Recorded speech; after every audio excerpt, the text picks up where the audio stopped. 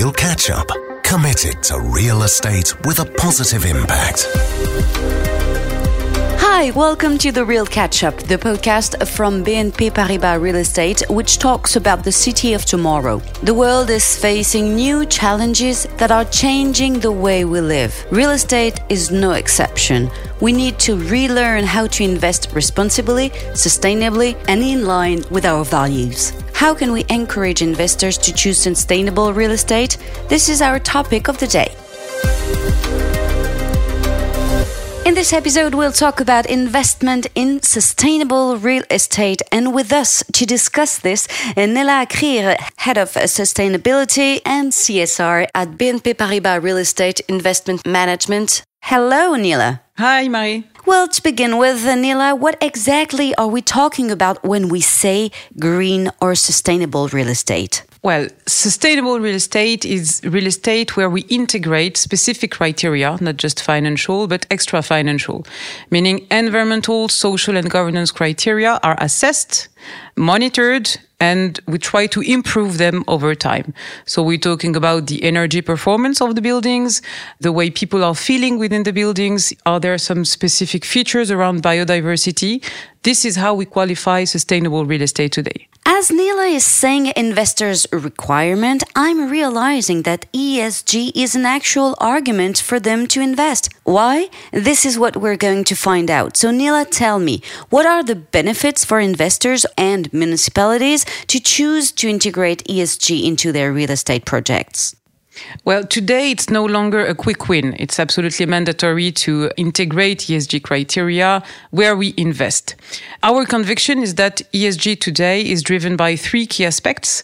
The first one is the convictions of the investment manager, like us, BNP Paribas RIM.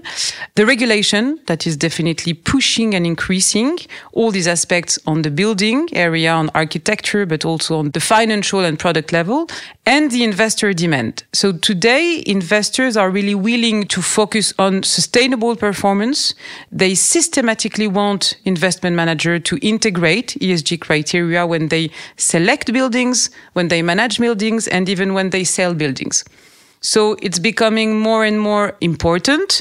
It's becoming more and more essential. And now we are trying to demonstrate what's the positive financial impact of these aspects. We know there is a positive impact on the environment when we reduce carbon emissions. And now we are trying to demonstrate what's the positive financial impact for investors. So what you're telling me is that nowadays, investors are not only doing this because they have to, not only because of regulation, but also because of, thoughts and just consciousness about what's going on in our world. Definitely, more and more. It's not the case for all private investors. I think it's important to mention that there is a gap between private investors like you and me and institutional investors. Private investors are still looking for performance, but also they want their investments to be more sustainable over time. Obviously, because they're more conscious about these topics. Institutional investors have to prove that their investments are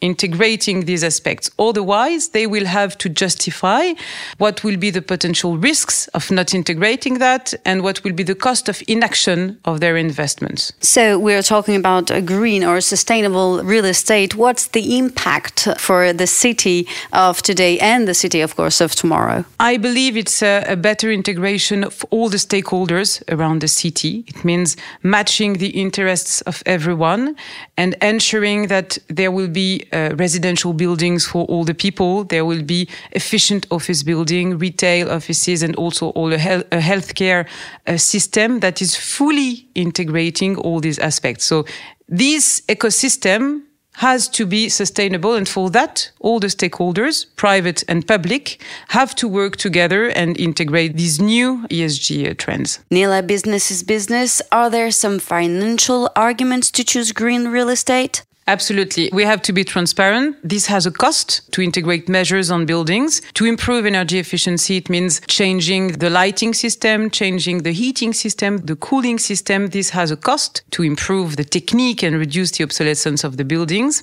But now we have more and more proof and studies demonstrating that if we compare a building with a certification like the one we are today, Metal 57, with a BREEAM excellent certification and HQE exceptional, there is an impact in terms of rental income. We can envisage a kind of an improvement of 5% in the rental income, and also in the operational costs, a reduction of 5% of operational costs. So there is an investment to have very high efficient building, but definitely an impact on the potential value, either from the rents or the charges of the building. So what kind of regulations impact this type of investment? So there are two levels of regulation. The first one is at asset level. So in France, for example, there is a huge regulation impacting the real estate market called the French Décret Tertiaire. What it is saying, it's imposing, starting in September 2022, all landlords and tenants to commit together